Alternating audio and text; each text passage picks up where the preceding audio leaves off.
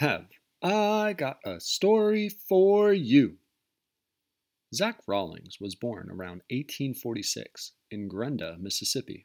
He came to Louisville in 1860 as a slave with owner Daniel Rawlings and his family. Once the Civil War ended, Zach Rawlings gained freedom and bought an 80-acre farm in present-day Hickory Creek with George Clark, another former slave. The men established a school for their children on the property. When he was elected as the courthouse janitor in 1886, he moved to Quakertown in Denton and kept his post until nearly 1911, when he retired for health reasons. He died in June 1911 at his home. And today's guest is attempting to have Zachary honored by Denton County since his other crusade to have a Confederate monument taken down that lasted 21 years, that's over 1,000 Sundays, is finally over. But first, a word from today's sponsor, Andre Psyche. Yes, AndrePsyche.com is gone, but Andre Psyche on Instagram, Facebook, and Twitter is alive and thriving. You see, dear listeners, Andre has adopted a minimalistic lifestyle for materialistic things like mattresses, pillows, cars, websites, his hair. However, his creative libido is fully stimulated and viewable on most social media platforms. Andre is a freelance creator extraordinaire, someone who makes music, poetry, art, sculptures, clothing, and lives to make others feel good. Search him up. It's Andre Psyche. The next time you're looking to friend or follow someone outside of your social circle. We are also brought to you by Dewey Crush, the taste of summer. Summer's most sought out and coveted East Coast drink, the Crush, is now available in ready-to-drink canned cocktail. Available in 3 thirst-quenching flavors: the original orange, the refreshing grapefruit, and an iconic watermelon.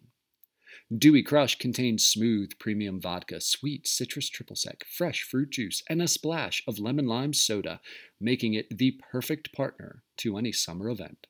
So whether you're going to a barbecue, headed to the beach, or just hanging with friends, crush it with the new Dewey Crush. Now available in Dewey Beach and all over Delaware. For more information, visit deweycrush.com. We here at the Getting to Know You Pod need your help.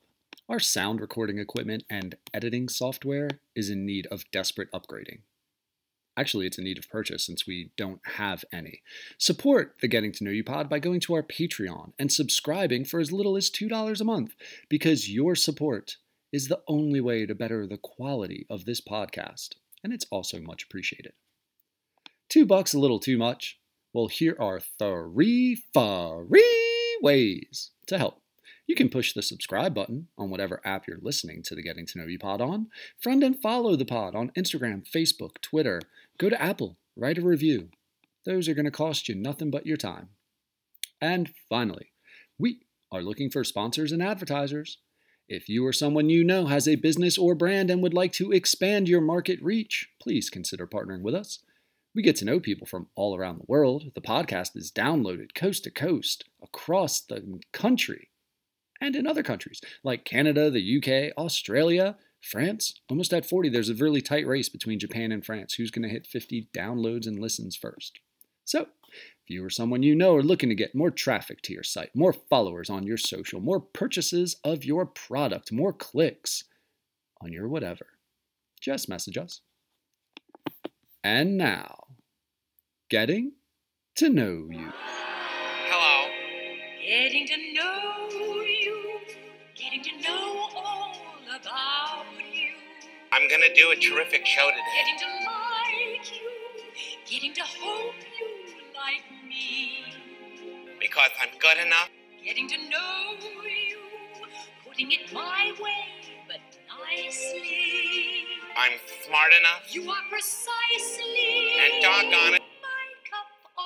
On today's show, we are getting to know Mr. Hudspeth. Mr. Hudspeth is coming to us from Denton, Texas, and sir, I believe you are one of the most stubborn men in the world. Would that be correct? That would be correct. Yeah. Thank you so much for coming on. Let everybody get to know you, sir. I appreciate it. Yeah, one of the things that caused me to say, I'll show you. I found out that the judge said to someone who knows me and likes her too, but then it got back to me. She said, he's only one man. He's a black man. He doesn't have a voice. All we have to do is wait him out. That did it for me. That did it. Game on. I love it. I love it. That resolve. Where does that resolve come from for you? I think it came from my football years. We were a segregated school, but we were very small. And if you know anything about football, it's the biggest, the fastest, the meanest individuals who prevail, who gets the most points. Well, we were small, and we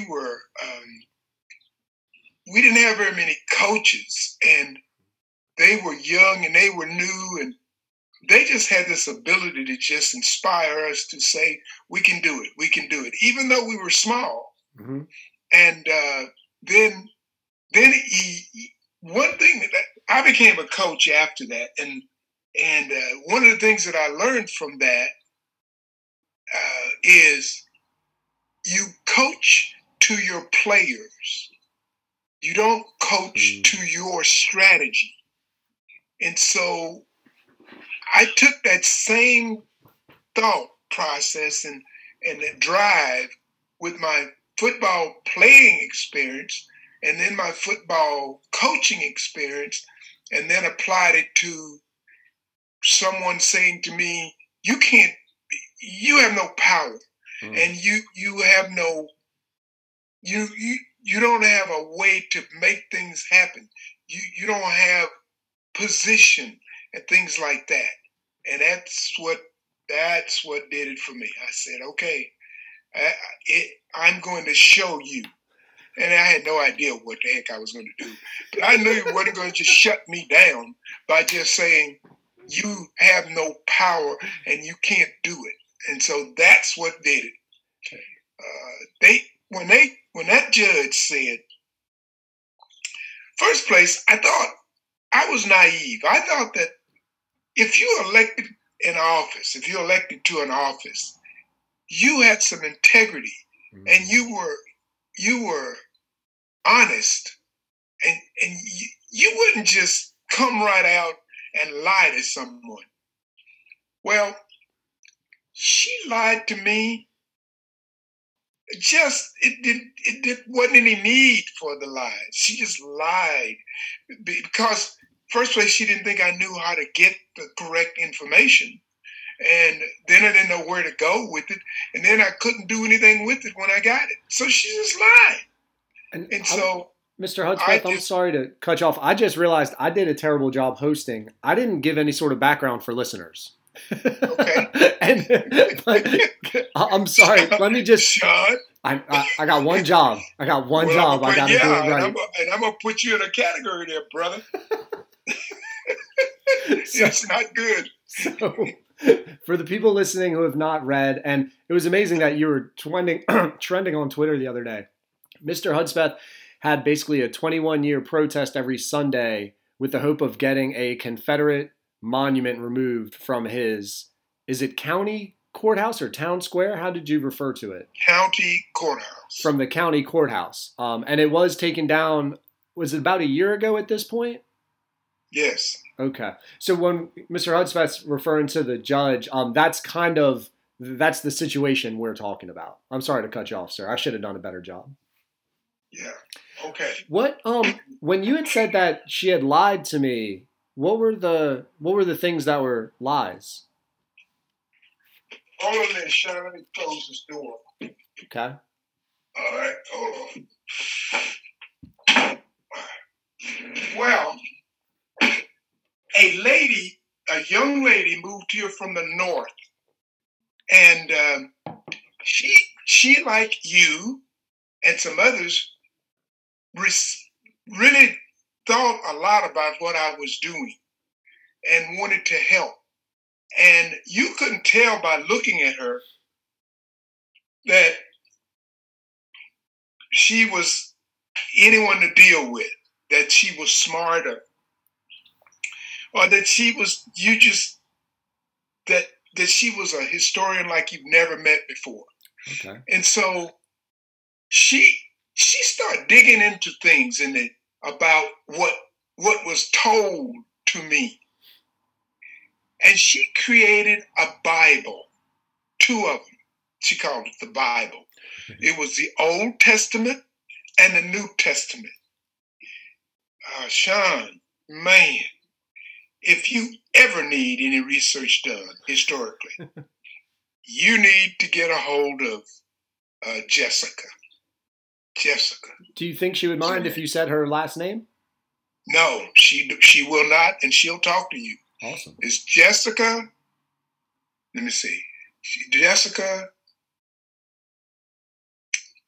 Oh, what's her new name? She uses her name, maiden name, Jessica. Hold it. Let me get the Bible.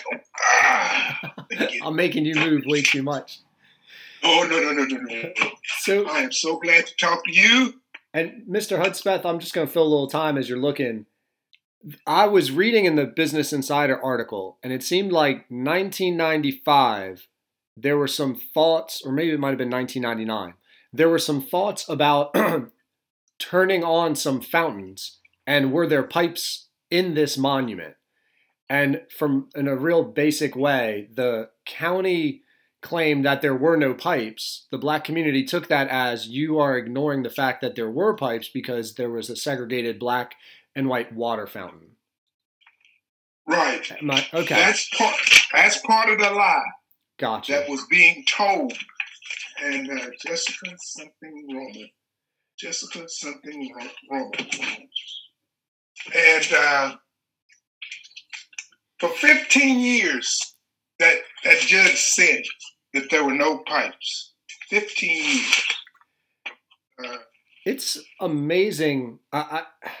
It's hard for me to understand. I want to get a better understanding of it.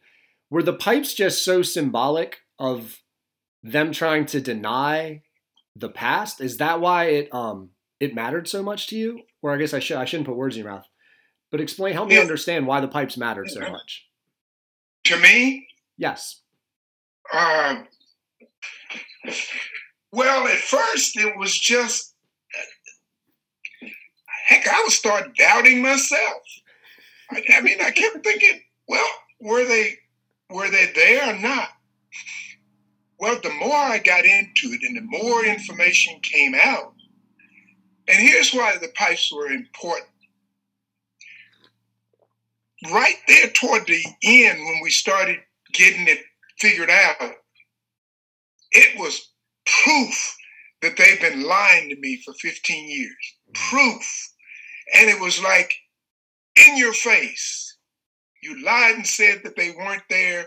And one of the things they did that really bugged me was I got 2 elderly people who were little kids when those pipes were there. And they said they were on. They came and testified at the Commissioner's Court saying that they were on and they were working. But then they said, we couldn't drink from them. And when this elderly lady stood in that courtroom, and it was hard for them to stand in front of that authority figure, the judge, because it brought back memories of how they were treated when they were young kids. And they said, she told me before we went to the meeting, she said, no, they told us we couldn't drink from those fountains. And she went back to that. Oh, Sean, godly, you have to have been there to go through that slavery mentality, that servitude, that humbling and fear of disagreeing with the authorities. Bless her heart. It was so hard for her to do it. And I appreciated her doing it. And she went in and said she said they would hurt us if we tried to drink from them. And here's what slavery is all about. If you have no way of getting help, that's the definition of lynching. If you were to go to the authority, you have no authority you can go to get help for something that has happened to you that's not right. You've been wronged. That's lynching. And bless her heart, she was lynched that day. And so she said, when the judge said to her, here's the lynching, she's just old. Oh, man. She doesn't know what she's talking about. God, I was just so mad. And we left there, and we just left. The public wouldn't help us. The authorities most certainly wouldn't help us. And I was just sitting there thinking, gee whiz, I have no help. And so that's when I said, I don't care. I'm going to keep fighting. And I was by myself, Sean, by myself. The Black community, for the most part, said, we just want to not deal with that thing. We just want to not deal with it. We don't want to deal with it. And this was that slave mentality. We just don't see anybody that's going to help us. And we're just out here. So we're not going to do it. That's, it's terrible to hear, especially being dismissed for being old. I'm curious, if it's like a county matter for do we turn pipes on, do we not turn pipes on to have a fountain going, how did it get to a court? What? Court? What do you mean? To get in front of a judge? Or when you're saying judge, is that someone on like the county commission? Yes, they're not. They're just in charge of the management of the meeting. God, okay. Not official judge. Got you. Okay. Like in a court of law. They just oversee the agenda. That's all. How much time did you have to spend figuring out? Like, I wouldn't know what to do if I showed up at my county meeting. I wouldn't know how to get something on the agenda. I wouldn't know when to speak. I wouldn't know if there's a time frame, right? Or how to like even rebut, how to excuse me, how to appeal. So I'm curious how much research you had to do just for the proceedings to learn how to navigate that council. Well, what I did was just attend the meetings. Now, I was on the school board, so I learned how to sit in a meeting and how you handle the agenda and what the steps were to get something on it, how you handle yourself during the meeting. You have to be respectful of the presiding officer. You can do this and that. So I learned from that part of it. Then I went up to start dealing with the county commissioner's court, and then I learned one of the things that I found out. And here's another one of those deals: you cannot get anything on the agenda, put on the agenda, unless one of the commissioners deemed it something that could be done, or the judge. Oh. You could not, and they used that. This was a Republican commission, and they all stuck together. How many people are we talking about? 5. So that's amazing. I didn't realize that. You would think if it's a taxpayer thing, right? It's taxpayer funded. You would think the taxpayers would be able to put something on the agenda. Now, if it gets on the agenda and they maybe dismiss it quickly, I can maybe understand that as like a balance of power thing. But to have it be approved just to get on the agenda, that doesn't seem fair to me. Well, here's why that's so important. Up until that point, there's no record of what you're doing. It has to be on the agenda. So I would just go up there every week and argue and say stuff. They just said, Mr. Hudson was here and made a point. That's all. That's all they said. So when Jessica Romo something, I got to find her name. She did this research, came up with these Bibles. She called it the New Testament. And let's see. The Old Testament. And what she done, bless her heart, and I'm going to get you her name. I'll find it here in a little bit. She found in the county's records, their records, all this stuff I was asking for, she found in their records that they had the answer that I wanted. They had it. It was documented. I'd never had documentation before. She found it in their records. She found the rule and the law of when if you didn't do what you said you were going to do, what the penalty was. And she found the dates when it was accurate and the rule for every one of them. It was 15 of them in the Old Testament. 15 things I was asking for. I'm curious. What are some of those things that you're asking for that there are rules for the county commission to abide by? Okay, let me just get it. Okay. Let me get the Bible for you. Because I haven't been a part of anything like this, so I'm trying to wrap my head around the logistics. And I'm thinking it should be as simple as if there are pipes run, there's got to be a blueprint somewhere. There's got to be maybe a purchase order. I would think somebody had to install them. And I would think that would all be a part of county record because it's infrastructure. That's true. Jessica found it. Okay. She found it. Up until her, it wasn't done. It wasn't done. So let's see, you said it should be a record. Now, here's what Jim Crow law does in any community. If you don't have somebody that's going to speak for you, that has some kind of authority, and speak up, then you can't do anything. They have 5 people on the commissioner's court, and it's like nobody said anything. It's like no words were given. So the judge would say they're not on, and they never have been on. Nobody challenged it. Nobody. Until we finally got it on the agenda.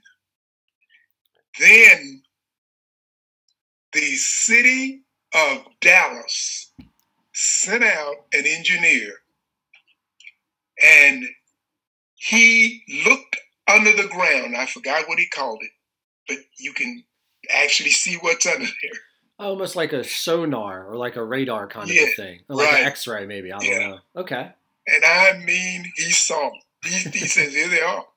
He had no dog in the hunt. He was from Dallas. Yeah. And so he said, here they are.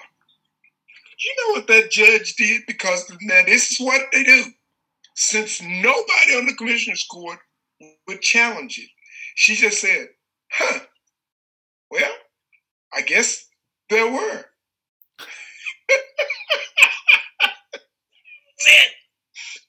Nothing was done. Nothing. Now, one thing, 15 years of lying. Now you ask, well, what are some of the things? Here's some of the stuff. Exhibit 11B, and I'm just going to start there. July 1, 2002, Confederate Monument Committee meeting. In attendance, and she went out, I don't want to go into that, but it's all there. Mm-hmm. There is no record of the formal agenda for this meeting. Now, what the meeting was about was, I said, the Commissioners Court then said that we could put this plaque up. And she said, we never had the meeting. It didn't happen. Oh. She said that. Jessica found it, and it said, there is no record of a formal agenda for this meeting. Informal meeting minutes were provided in an open records request for the county. This closed meeting is called for by a commissioner, although there is no commissioner present. And it's just on and on. I know it's kind of documented stuff, but let me just find something. I think, Mr. Hudspeth, I think that's important because it's part of that system that people need to know how to navigate. And if you can have a meeting and you spend your time and you think you're going about it the right way, and then lo and behold, there's no agenda on record, so now it wasn't an official meeting, and now all that work and compromise and understanding that I work towards or we work towards is just gone and I'm powerless. So that's something that people should be aware of if they get put on committees, to make sure that those formal agendas are in the official records. And they were. That's what Jessica found in their records. She said, the judge said there was no official records, but there were. Here's another one. Good grief. How do you get away with that? In November 2002, Commissioners Court approved wording for a plaque. This is one I was talking about. 2002, this is before Judge Horn came on. There was official wording for a plaque to be placed next to the Denton County Confederate Monument. I had argued that the plaque that they are wanting to put up there didn't say anything. And then so the committee, the Commissioners Court that was in office at that time said, well, then what do you want it to say? So I told them, I said, say this. And do you remember what that was, or the essence of it? Yes. Let's see. Let me get it. Plaque was removed. Yeah. Let me find it right quick. And I'm guessing it just wasn't specific enough to the segregation that the pipes and the fountains had dealt with? And is that what you were trying to point out? Yes. And, I need to find the wording, because you will see why they didn't want that thing up. And she never did get it voted down. She just ignored it. She didn't do, they never had a meeting on it, but the plaque was taken down. It was approved and made, and she never took it down. Wording. The old plaque she never took down. The plaque, no, the one that they got approved. Oh, it was taken down. Nothing was done legally, but it was taken down. Here's what the plaque said. Commissioners Court plaque 1. No. There are 3 plaques. Well, let me see. November 5th, Commissioners Court plaque 2. All right. Let me see. Let's see. January 23rd. Easement. No. I hate those easements too. That easement word messes with me. We got a bunch of easements going on around here, and okay, that does not sit well with me. Here's part of what I'm talking about. July the 2nd, 2002, Commissioners Court Plaque 1, Item 16, Agenda. Approval of the funding for the THS concerning the GHOST grant. Let me see. November the 5th, 2002, Commissioners Court Plaque 2. Approval of proposed wording of the plaque will be located near the Commissioners to the Confederate Monument, and any appropriate action. The wording is a result of commissioners using the submission from Willie Hudspeth. This is before Judge Horn came. This is what I said. Verbiage approved at one time. Here's what I told him to do. At one time, only one race could drink from these fountains. Now, let this be a testament that God created all men equal with certain inedible, I can't say the word, rights.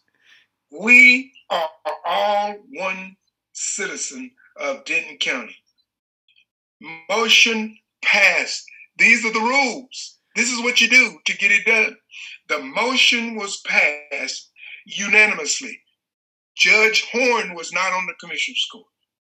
No notice or request for permit is made to the THC, Texas Historic Commission. Now, Jessica said, suspected violation, Texas Administrative Code, Title 13, and she goes through all this.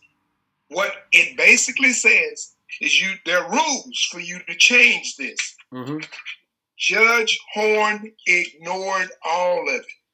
She didn't do a thing. She didn't bring it up. She just didn't do anything. That was a violation. And that's what I'm... Did the plaque ever actually get put up? Or when the monument was taken down, there was no point for the plaque to go up? She did. Yes, the commissioner's court. No, they didn't put... Yes, they did. They put it up. When she came in, she took it down. She just took it down. There was no ruling. There was no agenda. There was nothing. She took it down. Now, Denton County, what's going on during this time is those commissioners, since they stuck together as one body, just did whatever they wanted. And the citizens didn't say anything. So they got away with it. And I'm not sure if you would know this, Mr. Hudspeth, but do you know how many votes they need to get on the commission? A ballot. Yes. Approximately. Yes. Because we were working at it. We were trying our best to get them. Wondering. It was 1,200. Oh, wow. And you had to get away. You had to go. That's the Republican vote. The Democrats didn't come close, but that's what they needed to unseat somebody. So you had to find. And do you know about the population of voters for Denton? It was 90,000. During that time, it was 90,000. Oh, wow. Isn't it kind of sad how few people go out and vote? Yes. Like you're talking a little over 10%, maybe 15, 20% of the people taking a part in electing those who get to make decisions about how their tax dollars are spent. That always strikes me as odd. Yeah. No, they don't even know what the county commissioners do. Yeah. People don't. They don't know. So, yeah, that's what happened. I want to backtrack a little bit. How did you what was the initial way that you finally got the let's check for the pipes on the agenda? There was a problem in one town here. God, I can't think of the name of it. Charlottesville. Oh, I'm trying to think of the state. Charlottesville, in Kentucky. Charlottesville, something. I don't remember, but it was an uproar where this woman was killed, a white woman, and for walking with the demonstration, people were demonstrating. Oh, wasn't that in South Carolina? There was I can't remember, but the car ran through. Yes, that was it. Okay. Well, that got everybody's attention. And so they came out with me at the statue, and it was packed. That downtown area was packed. And what year is this? Because I'm sorry, I should ask this. You had started your protest on a Sunday in 1999? Yes. And what year are we in now when everybody after the Charlottesville death? I don't remember. But I can find it. I've got it somewhere, but I don't remember. Gotcha. And part of that, there was a guy who came down there during that time, and he had an AK-47, and he had it on you could legally carry, and so he had it on his shoulder, and he was right in front of me, wheeling it back and forth. This is right after the Charlottesville thing. So, and I just Googled it, sir. 2017 according to NPR.org, neo-Nazi rams his car into Charlottesville protesters in 2017, killing Heather Heyer and injuring many others. That was it. You have a neo-Nazi running into protesters, and now you have an individual with an AK-47 waving it at you. Wow. Right. And then all they did, somebody called the police, and he had a legal right to carry. They didn't think he should be down there carrying that thing in front of me. But they said two things. Hudspeth, gun, in 4 minutes. 4 minutes. 4 city police and 6 or 7 sheriffs in 4 minutes was on that square. I mean, I've never seen anything.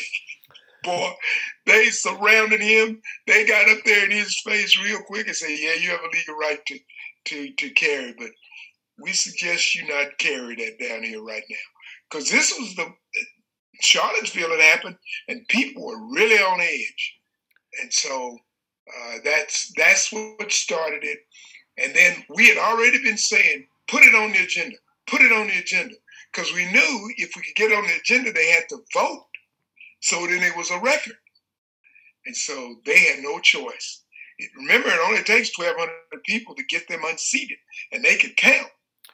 And it was about 3,000 of them down there at that city meeting. And so they put it on the agenda. And boy, we were in that meeting 3 hours. They had to let everybody speak. And so they finally voted because of the pressure to get this independent person to come down and look for the pipes. And when he did, he found them.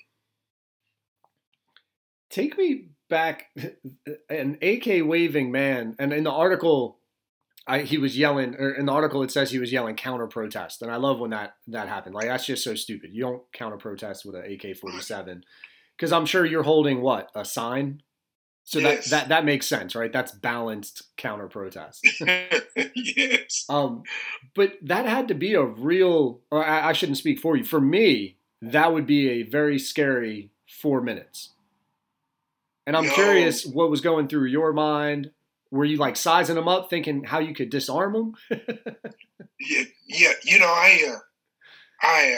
it didn't bother me because I grew up in the hood. And then all that means is people were being killed all the time. My dad had a restaurant, it wasn't a restaurant, it was a juke joint. And I saw people getting killed in the joint all the time. And so it just didn't bug me. Now, here's what I know from watching fights and stuff. You got a rifle, that's not the right weapon you need to have when you're confronting someone. Mm. So I knew to stay close to him. Mm. He couldn't raise it up. And so unlike on the movies where they take somebody out and then pick them up, they knock them down and they pick them up and then they hit them again. That's in the movies. You don't do that in real life. I wanted to get close to him, and I was going to hit him in a place where he had to go down. There was no way he could stand up. And so I just kind of got close to him. I planned to hit him in the balls so I could get him down. And then I was going to put them feet on his head. And he wouldn't have moved anymore. But like I said, 4 minutes they were there. And I didn't have to do anything. The sheriff and the city police took care of it. And I just never thought about it like the real danger I was in. Because I grew up with it all the time. I mean, that's all I knew. So I wasn't afraid of that. I didn't think about that. I was thinking about taking him out. I'm so unfamiliar with juke joint. What is a juke joint? It's a place where the blacks go that was just a hole in the wall, and they could get liquor, and it was illegal. It was moonshine. They made it in the backwoods, and it was illegal. And you just go there it's just a place for us to go and congregate. And so they went there to meet women, and they were all married people. They just did it anyway. And they were fighting each other, and they were gambling right there in the place. And it was just a place to go where we could just be with our own people. And we call it a juke joint. Gotcha. God, yeah. I would imagine if you've, then that's probably why I thought the way I thought, because I haven't grown up with that kind of a intense hatred towards me, right? Like I haven't looked at eyes that have hatred towards me. At least I don't think I have. No. You know, and I think that's why I would just be taken aback so much. What was he saying anything for those 4 minutes? Or did he have like a chant or anything like that? It's like those people like that, they just drive me batty, because I'm thinking, well, maybe he's got a point. I need to find out what's his point. I don't know. I don't understand. What is he so upset about? He doesn't know me. And so I was trying to talk to him. Well, what I'm finding after all those years of being down there, they do one or two things, the people. They really want to know why you're doing what you're doing, and they want to talk to you. Mm-hmm. Or they really don't want to talk to you. They just want to talk at you. And they just try to shut you up by talking over you and talking a lot and saying stuff that doesn't make any sense. And then they'll say one thing, and I think they want an answer, but they don't. They just want to keep saying stuff, and that's what he would do. So you're here to this. Well, why do you want to be down here? Well, why don't you do this? And what about the people in Africa? And why don't you do this? And why don't you go there? And then he just over and over. And I thought, well, he doesn't want to know anything. He just wants to talk. And that's what they do. Yeah, that starting in 99, and if we're talking 2017, were there other, I mean, that's a long 17, 18 years. Were there others who had come down to try to intimidate you? Yeah, but not to that degree.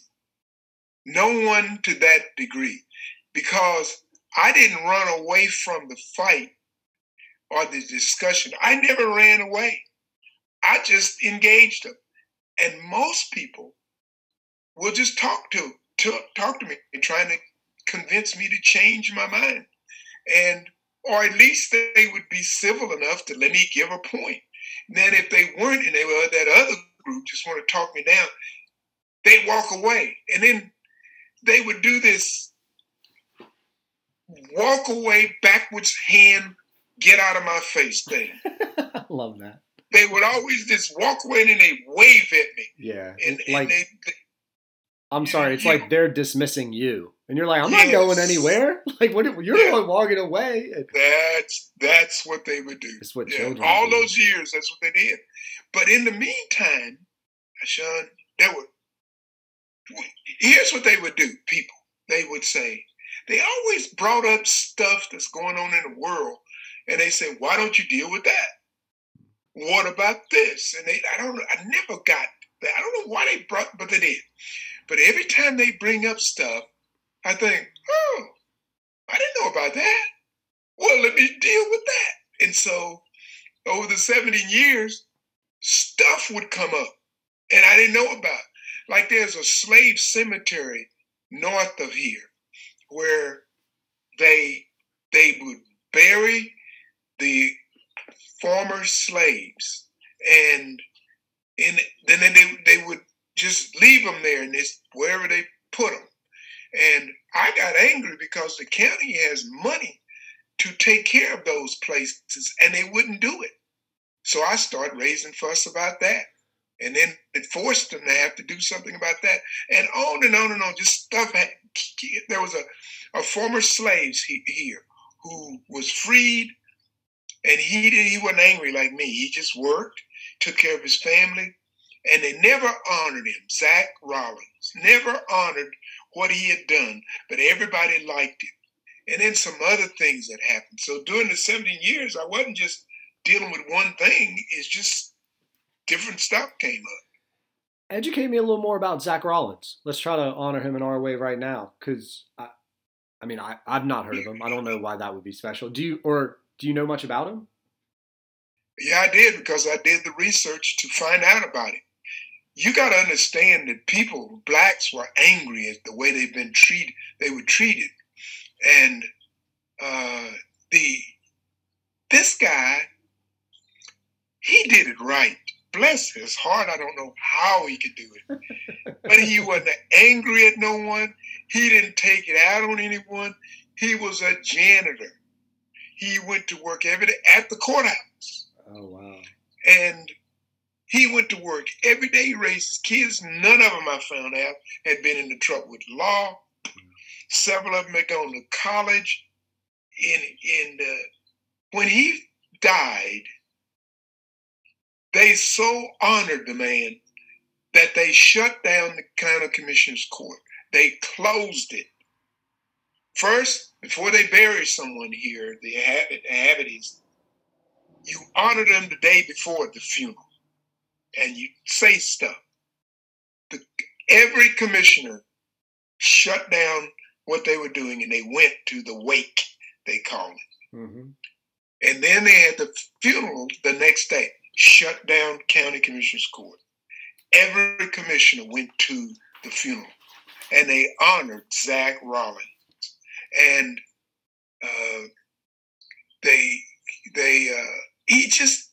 I thought that man should be honored. He wasn't angry. He didn't take out what happened to him on anybody. He worked all the time. I wish some of my black brothers would do as much. But then jokers, they want to burn up everything. And then they burn up our neighborhood, nobody else. They burn up our neighborhood. That's what they would do.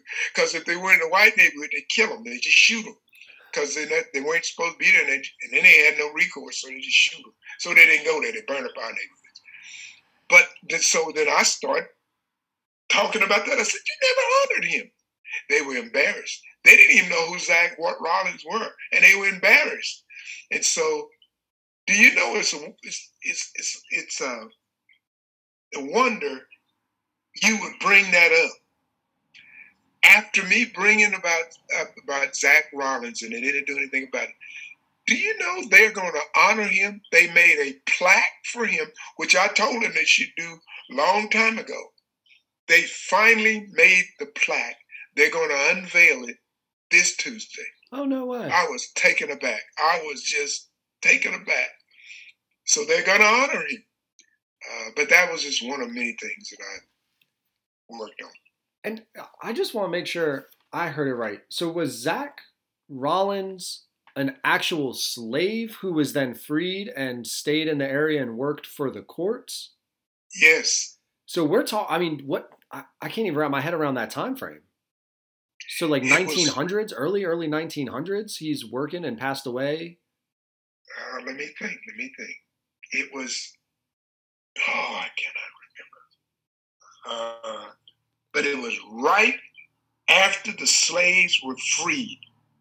He came in from the eastern portions of the county, went around Dallas, and then went up that area way. Because the whites would kill them or make them slaves again if they went.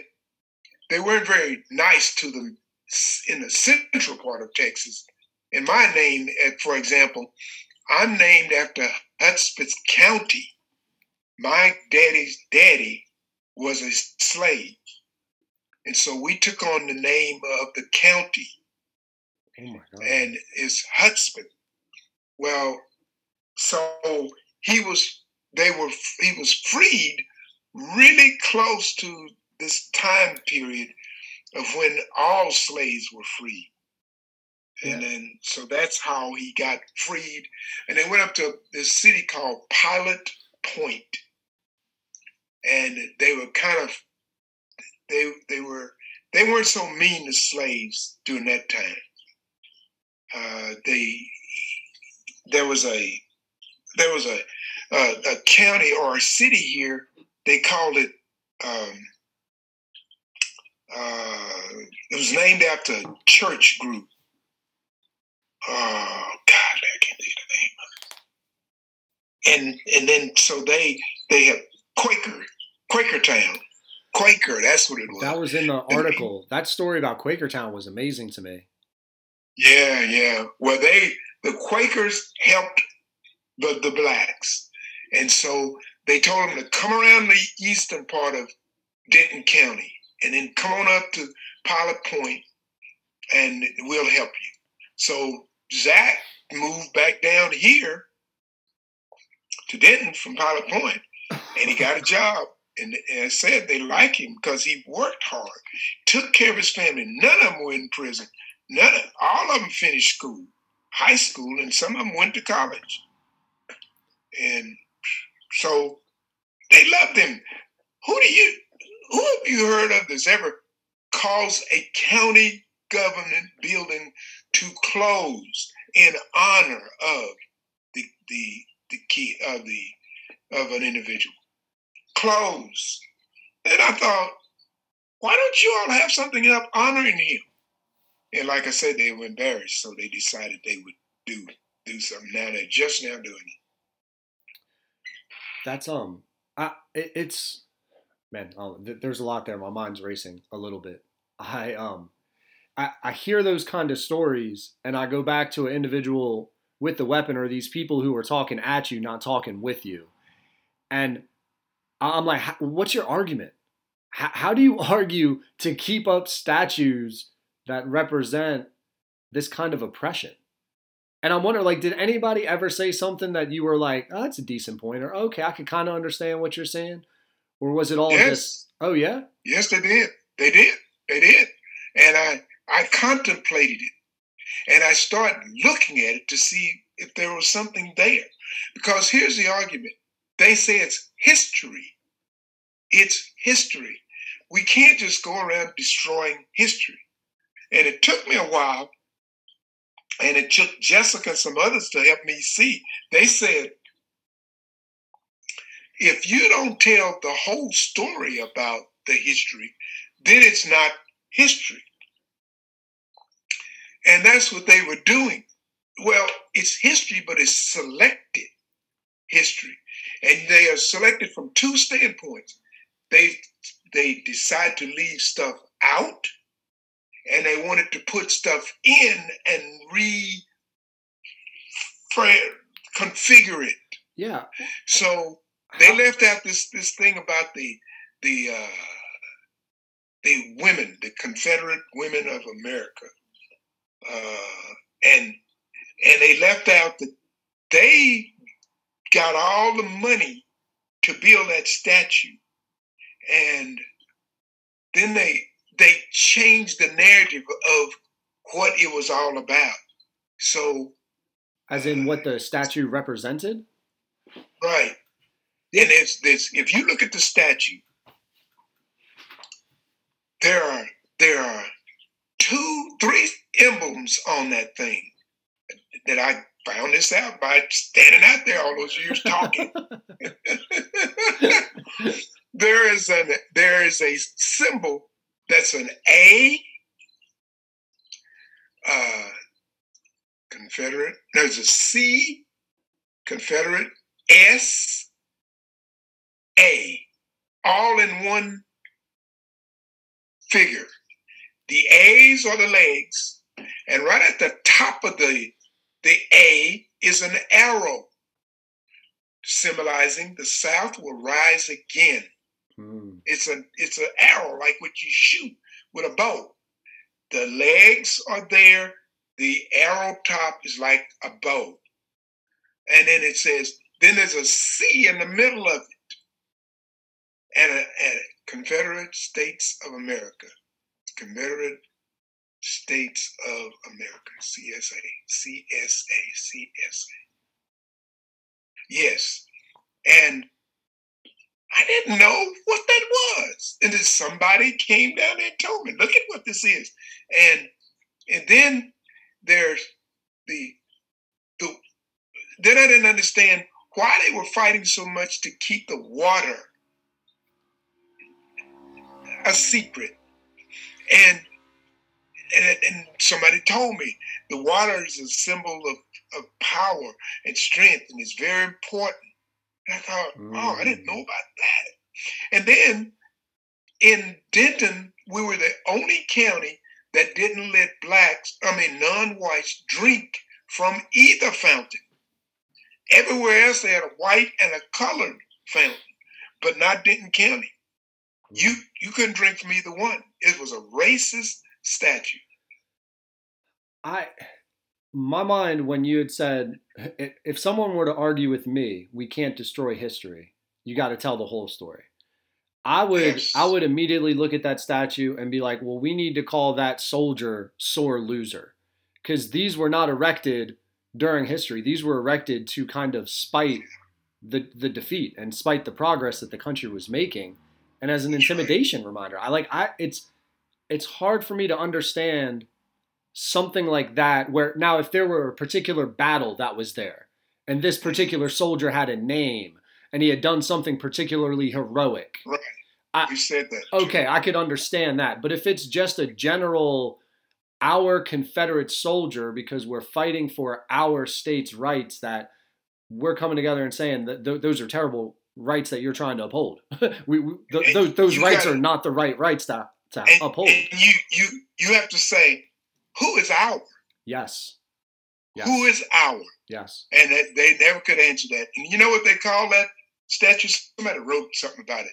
The Lost Cause. That's such a good name. It's actually a book and a writing calling that the Lost Cause. And somebody had to explain to me what they're talking about. They said they fought and they lost. Yeah. So that cause is not something that you want to fight for. And they get so angry when I bring that up.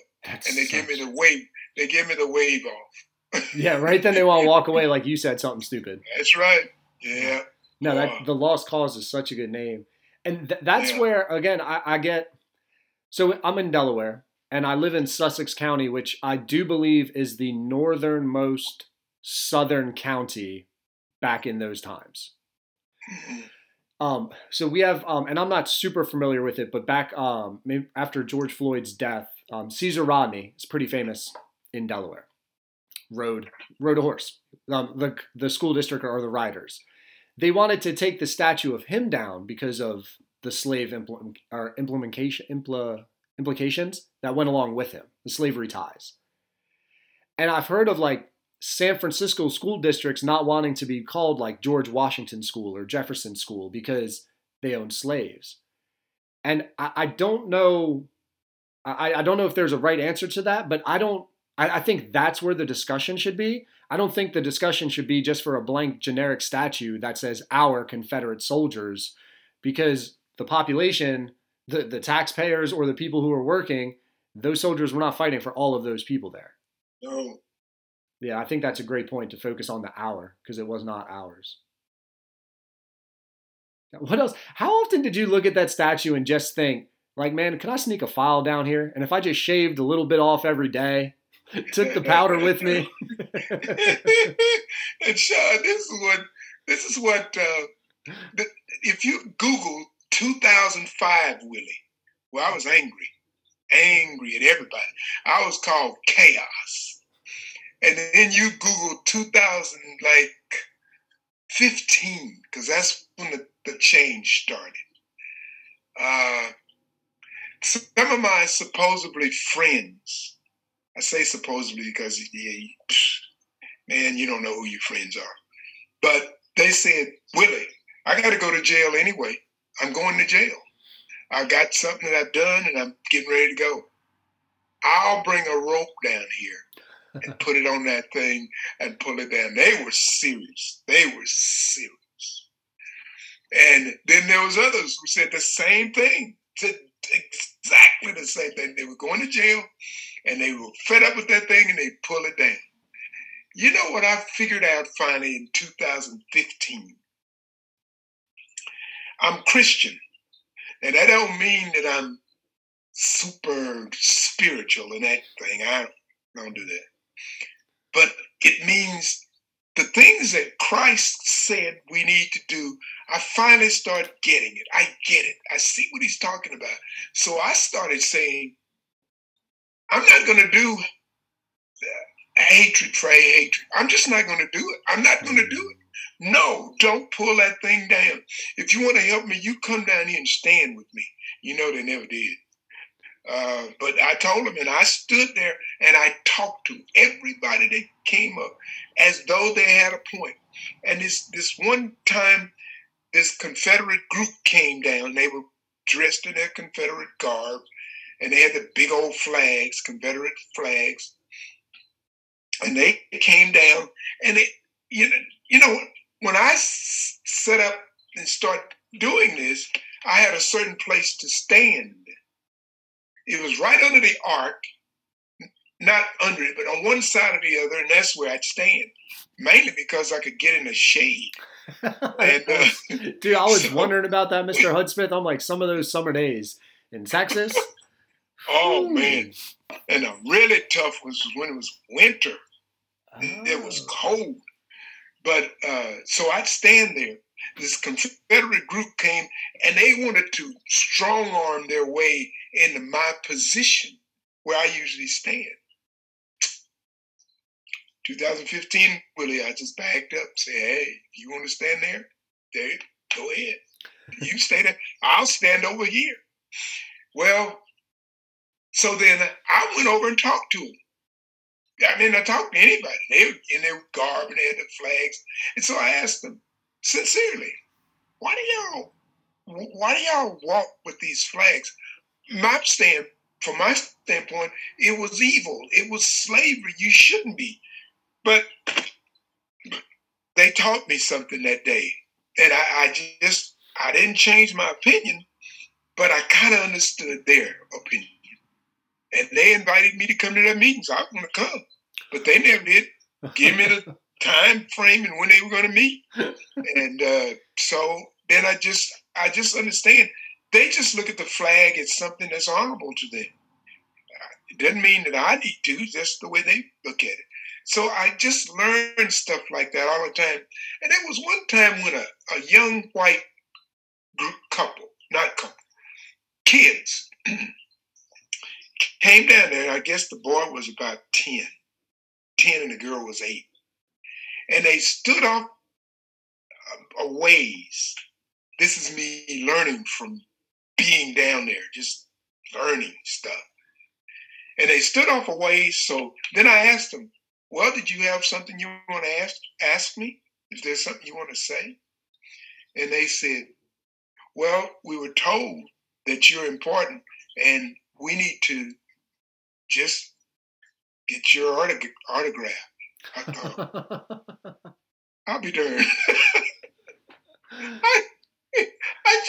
You never know. You just never know.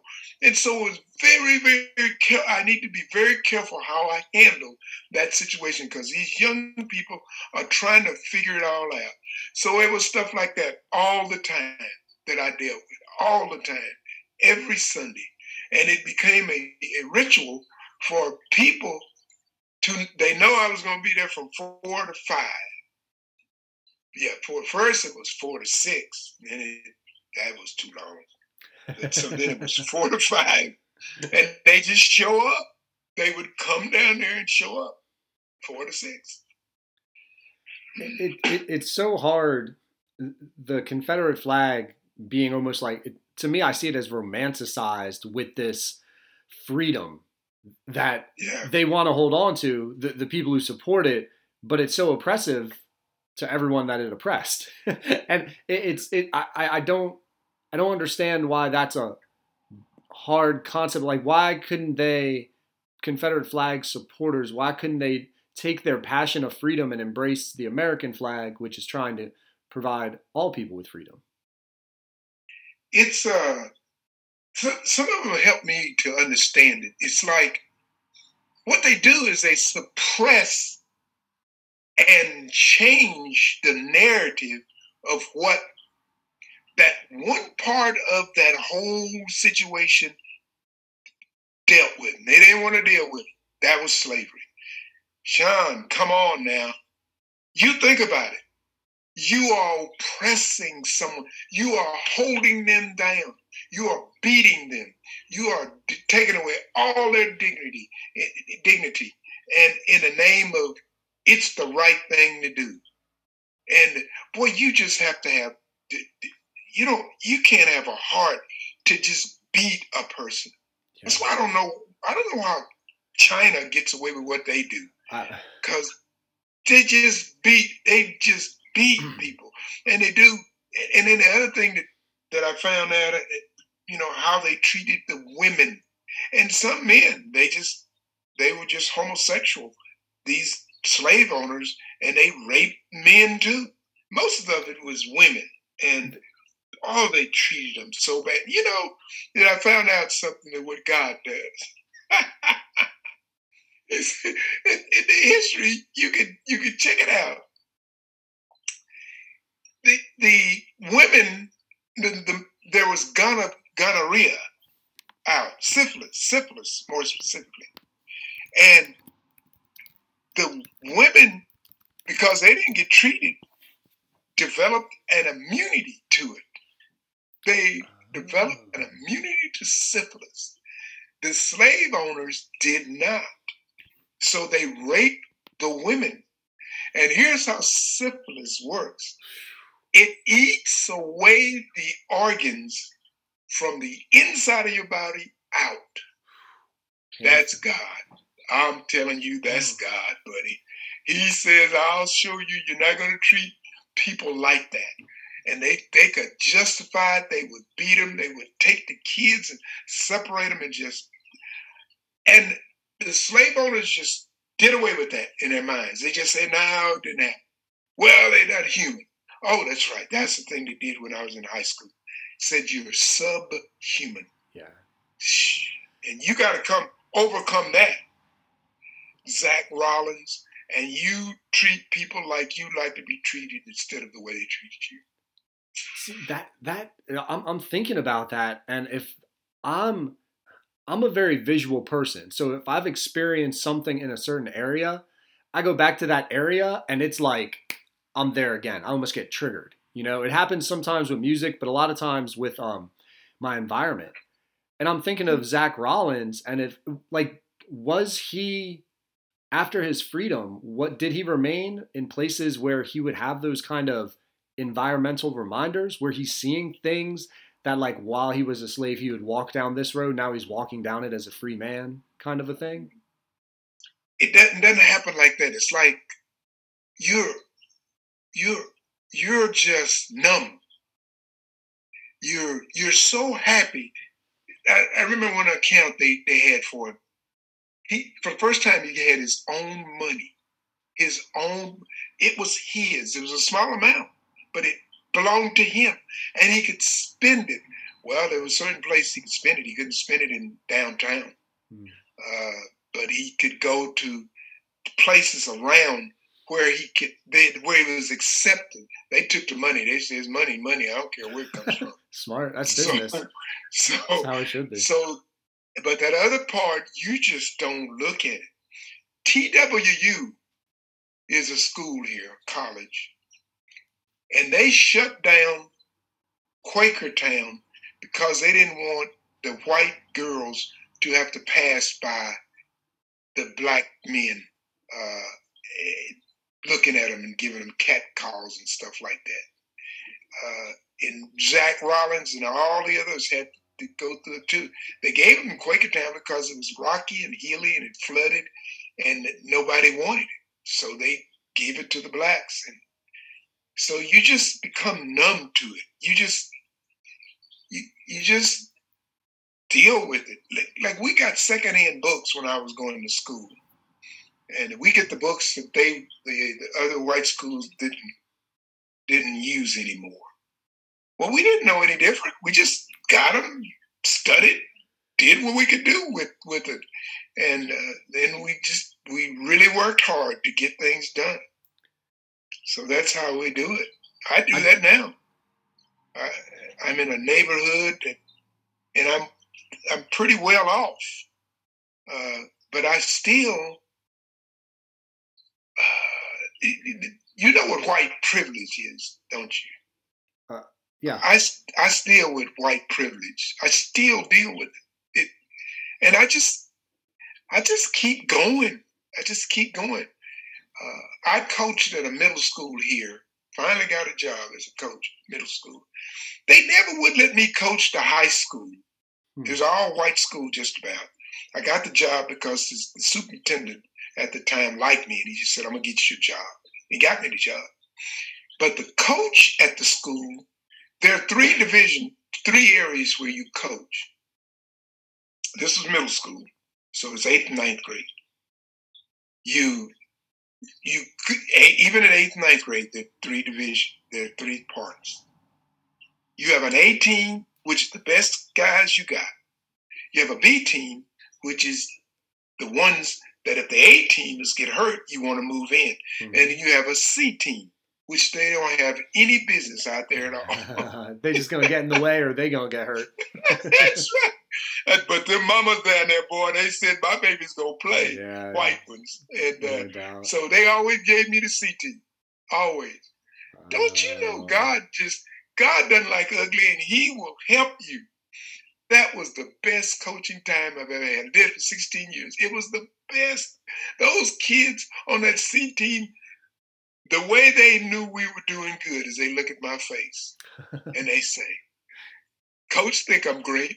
Coach think we did." They never looked at the points. Me either, because I wouldn't look at the points. I don't care about the points. Yeah. And we had the best time. And so that's what you do when you're just oppressed. You just find something to keep you going. Mary Horn, God, she drove me nuts.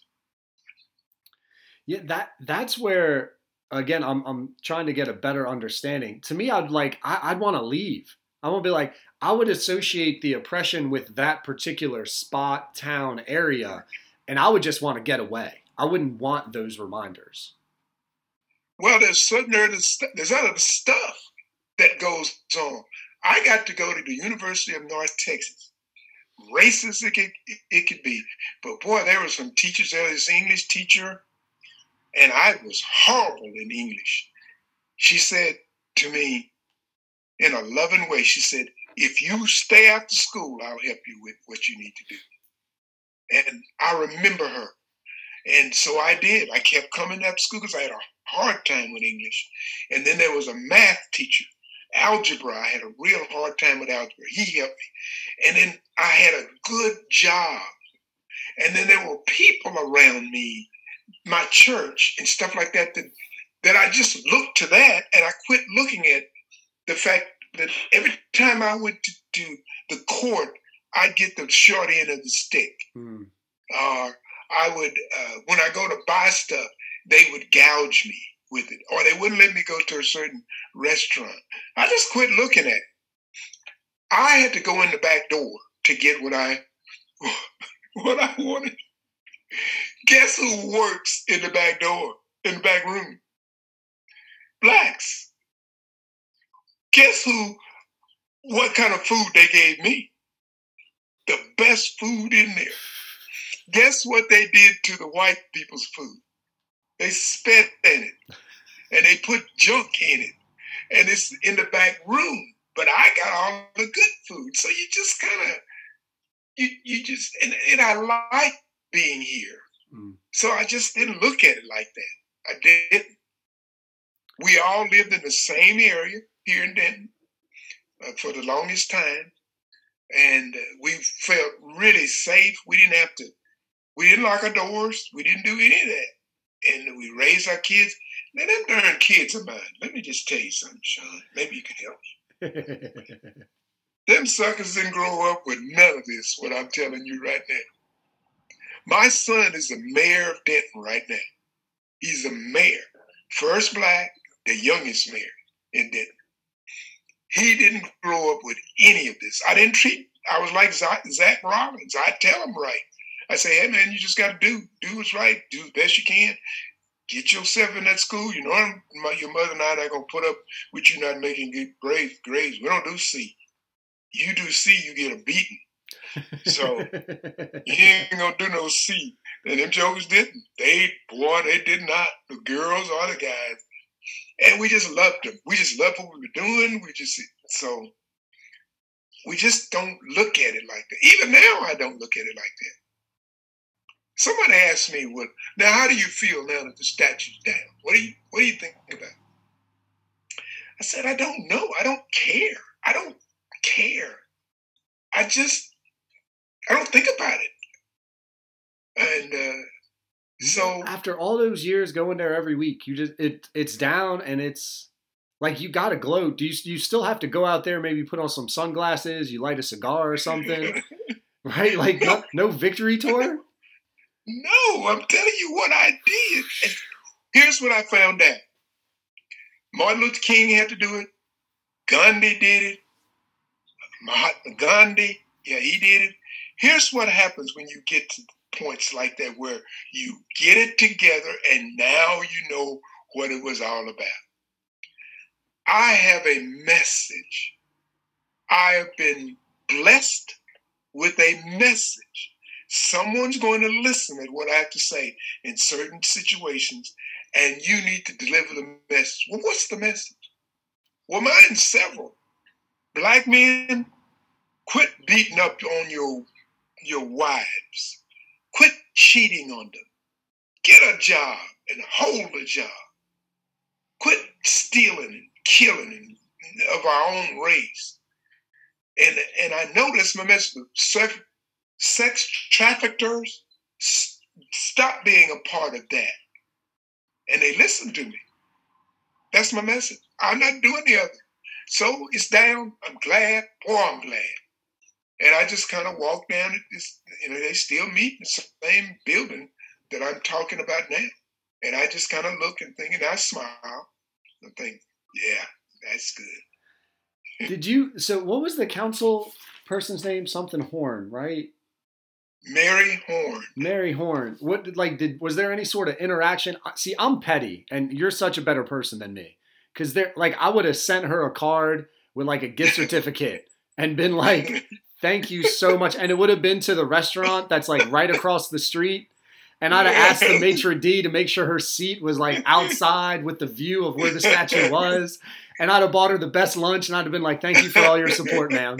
That's how I would have responded. And I'm curious, did you don't have that? It doesn't seem like you got that hatred in your heart like me. No, didn't find it. 2015 is when it started. I just get it. Hatred for hatred will spawn hatred. Yeah. It just doesn't do you any good. It just doesn't.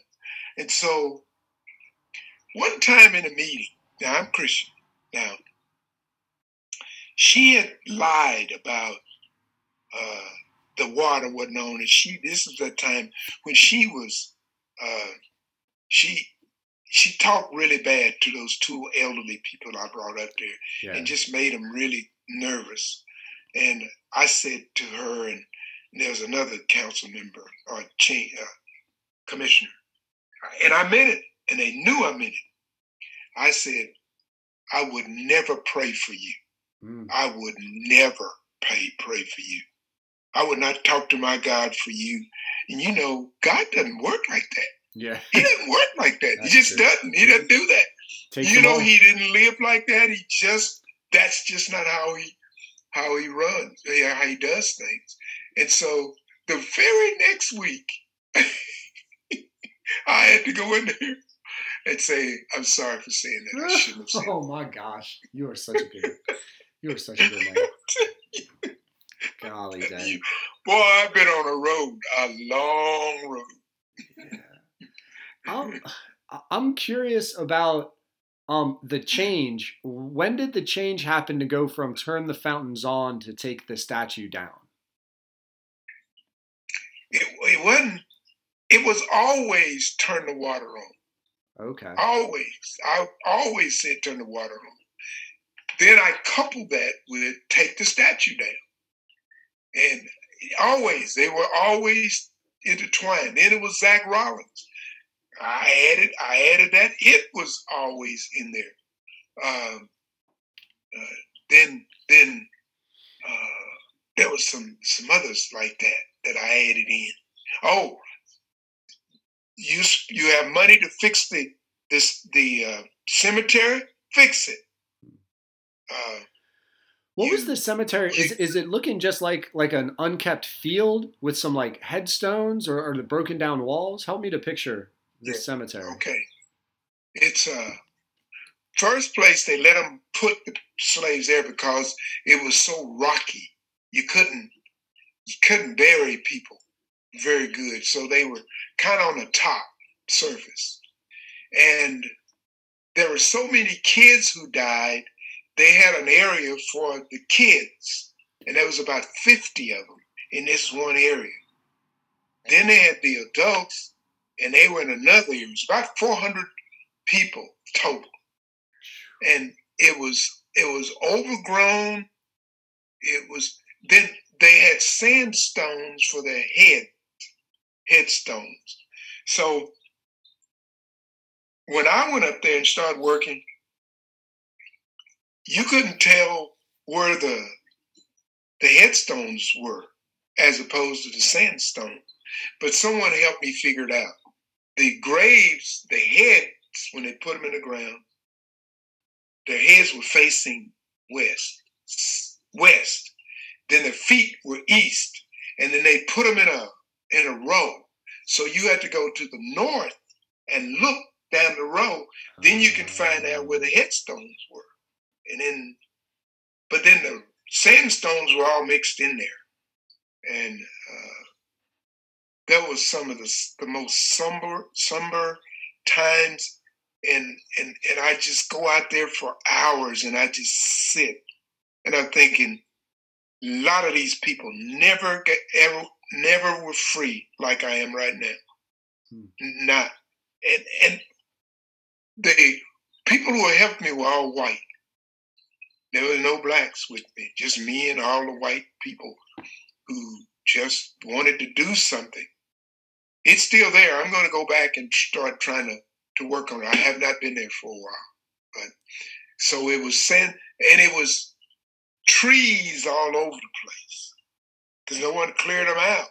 Mm-hmm. And those bodies just grew them.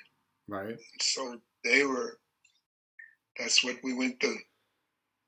Man. Then I had to be very careful when I was digging out there. In fact, I didn't dig much. I just raked because I didn't know what I was going to unearth on it. And the bodies were decaying, and they would create these sinkholes where the bodies decayed and went into nothingness, and then they were just holes. They weren't big holes. They were just holes all over the place. That's that number that you had said, 400. That's a much larger number than I had pictured. Yeah. Well, they didn't know, and they had to put them somewhere, and they were moving up to that Pilot Point area in such numbers. And this wasn't the only one. There was about 2 others that they had sites, but then they put a big lake in. Ray Roberts Lake, then lied and said they moved all the bodies, and bodies are under that water. How do you know that? Just the people talking. They said no, they didn't get them all out. They were supposed to, but they didn't. God. So the inhabitants there would talk about it. Now, if you could prove it, then they'd have to pay for that. The county, they'd have to fix that. They did move some, but they didn't move them all. The drive is amazing to me. The energy, especially at your age. No disrespect to your age, but at the age, like you got like Nick Saban level energy, Mr. Hudspeth. You know? Yeah, I do. I do. It's awesome. And here's the thing, Sean. It really just, oh man, I don't know how I did, but I remember those times out there where I was by myself, just nobody with me, nobody, not my supporters. Heck, I didn't even know who my supporters were. My race, they certainly weren't out there. They kept saying, you need to just leave that alone. Just get away from that. We want to forget that. And I'm sitting out there in that cold. The heat didn't bother me as much. It was so cold. And I just sit there. Nobody's with me. And then the waiver offers would come by and they would just yell stuff at me. And those were the loneliest times in my life doing that. And I said, I'm not going to, I kept remembering what Mary Horn said. He's one black man. Nobody's going to listen to him. Just ignore him. And it just made me angry. I said, okay, I'll show you. I'm not going to stop. I'm not going to stop. And I just kept saying that to myself. Is there something else about the statue experience that we haven't gotten into that you wanted to talk about a little bit or shed some light on? Yes. Whenever I got to a point where I wanted to give up, something would happen to encourage me. I love that. Something. Every time I got to the lowest ebb, something would happen. And I remember once it was cold. And so I was down there just talking to people as they came by. And this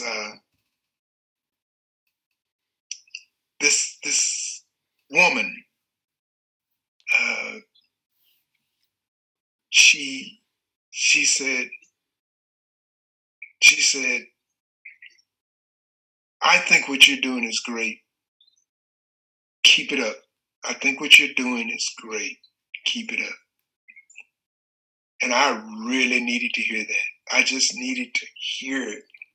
And then other times, I really wanted to come. I couldn't do it. But I sure do admire you for doing it. And you keep going. It's times like that. Then when Jessica came, she put those two books together, and those are testaments of what they said to me that's on record and what is actually true. Mm-hmm. And the penalty for what they did. So I took it to the district attorney. They all in cahoots together, so he didn't want to do anything. He found a way to get out of it. It was the statute of limitations passed, and it did. It did pass. And so they couldn't do anything about it. But she put that thing together. I've got it here. And now it just vindicates everything that I've done. And it's on record that what I said was true. And when they said the water was on,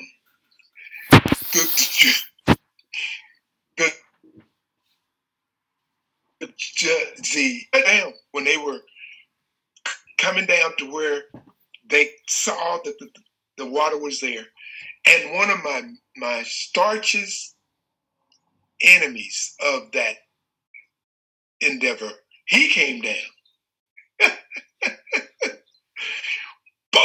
Both of them said nothing.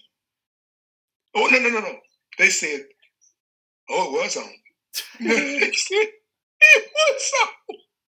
That's all they said. Do you know, at the next commissioners court meeting, they said not one thing about it. I bet not. So then, not one. Did the fountains actually get turned on, or did the statue just get removed and they never turned the fountains on? They didn't turn them on. They're under the ground.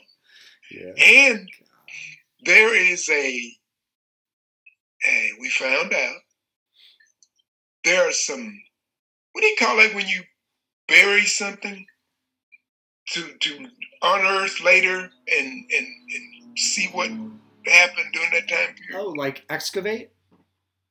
No, you put it under the ground. Oh, like a time capsule. Yes, there is a time capsule. Oh, no way. They left it there. They didn't bring it up. They left it there. They just saw it as evidence, huh? Yeah, oh no, yeah. They don't bring that up. So that's what I want people to remember with me. You can't let people get you down. And don't do evil for evil. Come on. Yeah. We're not going to do that. I'm not going to do it. I got to get that out of my spirit. I'm curious. I don't think I asked originally, what made Jessica become a part of this movement? It's like several people who I was telling you that saw something and they wanted to do something about it. She came in from the north somewhere, and she was one of those that she just wanted to do something. But she's really, really smart and very good with this, with the history. Yeah, and she had time. She was working for herself, and she sold antiques. Okay. And she would spend hours researching this stuff. She just did it. I don't know why. Just wanted to help. She's still doing it now. She found out that the county owes those slaves a lot of money. A lot of money for what they did. They made something happen that all the slaves overnight moved out of Pilot Point. We think the Klan came in and scared them. And so they took their land, the cemetery, because they had a church on there. They had some other stuff. They took it. Jessica found out that they took the land illegally, and we're just wanting to find a relative so we can help them get all that money. And that's separate than the Quakertown relocation, Pilot Point? Right. Holy. It's where the grave site was, and they had built communities there on the grave site. Okay. Did you ever get any sort of neo-Nazi Klan clapback with your protests? No. It just the wave off. That's what all they do after a while. They saw that they wasn't going to get rid of me that way, and I just quite frankly didn't care if I had to die because of the cause. It's just life, and so I didn't think about that. But no, never got anything really significant to deal with that. And Mr. Hudspeth, I'm curious. I thought in one of the pictures I had seen, is it a Vietnam veteran hat that you were wearing? Yes. So then you served in the military as well? Yes, and that was a significant part of my changing and figuring out things for myself, that Vietnam War thing. I joined the Air Force because my brothers told me to join, because they were going to recruit me. They were going to draft me. And they said, man, they're only going to use you for fodder. They just going to use you. You're going to just get killed. A lot of my classmates did. So, but when I went in, I came from a segregated community, Fort Worth North Side. So I'd never been around whites, ever. I lived with blacks. We congregated with each other. We didn't leave the area. And then I went to Vietnam. Sean, those bullets didn't care who you were. Them jokers would kill you. And they were wondering, why are you over here, America? Why are you over here? What the heck? I wondered, why are we over here? What the heck am I doing? They've never done anything to me. None of them called me the N-word. None of them. Why am I here? And boy, those bullets started coming.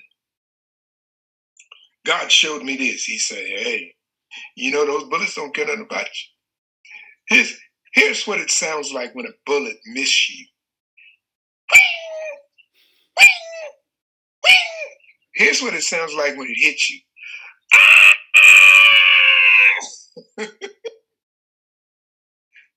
But you had to have somebody to watch your back. You can't watch your front and your back. And I learned for the first time, skin color doesn't have a darn thing to do with nothing.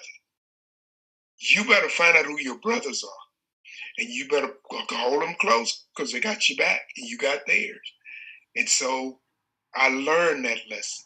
Brothers are brothers, and you just have to just realize that it has nothing to do with skin color. Then I came back home, and this was the worst time I ever had before I left. The whites, and they treated me worse. Loser, you didn't win the war. What's wrong with you? Why'd you even come back? Wow. Man. So I've gone through some stuff. Are you still close with anyone you served with? No. I was for a while, but now, no, I'm not. You know, that was in 1965. And then I didn't know anybody but just those guys in my unit. No, I'm not close to any of them. I'm really interested. I served in the National Guard, but I didn't come from a segregated place. I'd grow up with a bunch of different races in my life. So going to basic training was a lot like just every day to me. The biggest thing was getting used to people from places I wasn't used to. It wasn't so much the race. It was more like you're from Montana. What the hell do you do out there kind of a thing, right? You know, like, yo, you're from New York City? Like, that doesn't make sense for me in slower, lower Delaware. You know, we're very rural, but not like Montana rural where you're self-sustaining. You know, we're not like that. But I'm curious, you coming from a segregated background and being around whites, I'm sure that had to happen for some of the whites that you got enlisted with, where like you may have been some of the first colored people they'd hung out with, got to know. That's right. Yeah. And I'm just curious about those conversations or those experiences. We stayed segregated. We hung with our people, and we still didn't get to know the other races. None of them. We would just hang with our people, stayed with we were enslaved still then. Then we got deployed. That's what changed everything. People started dying. And the Viet Cong would dig these trenches. Us dumb Americans were still fighting like we were in the Wild Wild West, walking in these trails, going through these different places. That's where we got this Agent Orange stuff. But we'd be walking in lines. Them jokers would pop out of these holes. They dug holes. It was in there. We were in their country, so they knew stuff. Mm-hmm. So they dug all these trenches in the jungle, and so they pop out of the holes, shoot and kill us, and then pop in the hole. And we're so dumb. We thought, well, we'll just blow up this hole they went down. What the? Come on. You think that's the only hole they've made? You don't think they made another way to get out of there? Shh. So we blow up that hole, they pop out another hole and shoot us and kill us, and they go in another hole and pop out of that one and shoot us and kill us and go back in. That's why we lost that darn war. We didn't know how to fight it. Mm. So No, but basic training was tough. They make you get naked and stand at parade rest. That means your legs are apart, your arms behind you, and you stand erect, naked, with all these white guys. And gee whiz, that was hard. Then we had fights and stuff, but all that stopped when they sent us overseas. What is the point of being naked at parade rest? Like, what are they inspecting on you? They're making you submit to the authority. And what they would keep saying, they yell at you. They said, you'd be in the barracks, and they yell out, get at attention, or get in the mess hall or something, line up, yelling at it. And then the way they get you to do that, because when you go overseas, all they want to do is say, forward, charge, and you go. You don't think, you don't question, you just go, charge, and you go. Well, to get you to that point, they make you stand naked. And you just keep doing that, and you get yelling. Oh, and they pick out big, mean fellow people, and I was one of those. They made me a sergeant. I just say, hey, not a sergeant, but a platoon leader. Can you think, it took me to the office, can you think you can get them to line up? And boy, we were scared. We were in there, we didn't know what to do.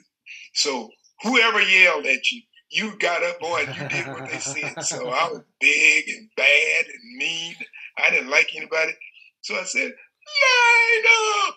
Boy, they would scurry to line up. Well, they were trying to get you to be able to win overseas. Then during captains would be crying and wetting themselves. But us hood guys, man, it was another day in the hood.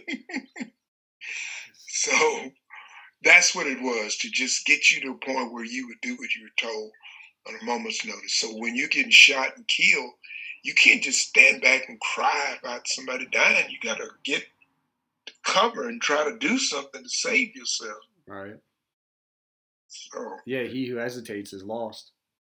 Oh, man. And I mean, that death, the war is hell. There is no honor in war. I'm sorry. It's just no good. I was so glad to get back home. I didn't know what to do. How long did you serve over there for? How long was your tour?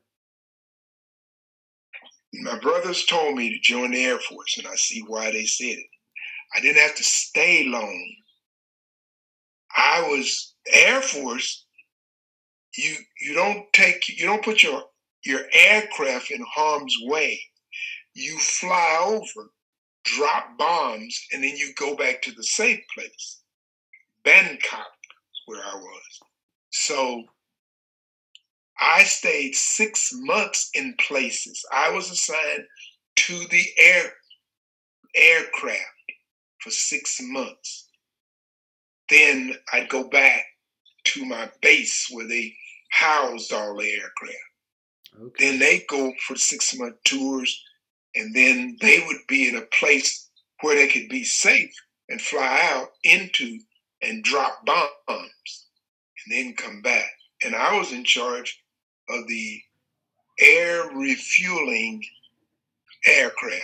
So I would be in charge of those that would refuel the great big B-52 bombers, because they were too heavy and they were too big to get from the safe zone over to where they were dropping the bombs. So we had to fly in midair and refuel them and then let them go and drop the bombs and then come back. They had to refuel them so they could make it back to the safe zone. What was the trick in connecting the hose? I've always wondered this. They're actually flying. They're flying the hose. It's flying. No, yeah, right. You're in there. That's what I'm like. I mean, some people can't even take the gas. They can't even take the hose when they're filling up their car and not like spill gas everywhere. And now I'm thinking like you got two planes in the air, like the precision. There has to be some sort of tricks to get them connected. They practice and practice and practice, and then they learn you're going to spill the gas. So they got these jetways so that the gas would go in it and fly out, wouldn't damage anything. But then the B-52 had to fly at a certain altitude and a position. It stayed there. The B-52 did that. The KC-135 then would fly. The B-52 had to hold its position. Couldn't be flopping around up there. It had to just, and so the pilots just went to this coordinates, and they just stayed there. Now, let me just let you know what else happened. And during Vietnamese would not just let you have a free pass to do all your refueling. They'd be shooting at you. They would be shooting at us. And it's not like in the movies, move over to here, go to there. Get your ass out of here. We got the damn shoot. Let's get our goddamn. What were they shooting? Like just rifles at you, or did they have some heavier weaponry? Oh, they had heavy weaponry. Oh. But then we had fighters with us. Okay. And we knew how to fly better. So we go kill them or drive them away. Gotcha. But like I said, they'd hold the coordinates. And then the B-50, the KC-135, they see the great big old thing there. So they knew how to go and position themselves right above it. Then they let the boom down. And they fly the boom into that trough. Mm-hmm. KC-135 had to hold their position, and then they push this button, and the boom extended. And then it's such that when you push it out, then it hooks up with rubber connections, and then it connects. Then they let the fuel out. Is it a magnet? Like what seals it, or does it not seal? It does. When they fly it out, it pushes it out, and there's a rubber coupling that they can force. If the B-52 holds its position, then the KC-135 can actually fly above them, and then it hits into this trough. Then they can push it, and it goes through the rubber and connects. Okay, that. Gotcha. I see what you're saying. And then it cut, and it's really tight. Yeah. So but the key is the B-52 has to hold its position, but sometimes they didn't do too well. I bet not. So they rammed that darn thing all the way into that KC-135. They don't talk about those times. Yeah. And was there just some sort of like release button that allows you to get the hose back? Yes. If the B-52 is holding its position, then the KC-135 pilot would then pull his back, and then they would accelerate.